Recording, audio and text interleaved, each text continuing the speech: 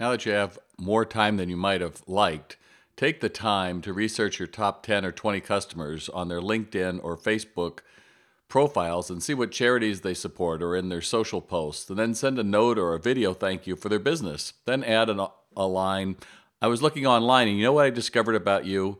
You like, and then fill in whatever that is, and then share something you have in common before you sign off with your thanks. That's one way to show your customers that they are more than just money coming into you, that there's actually a relationship.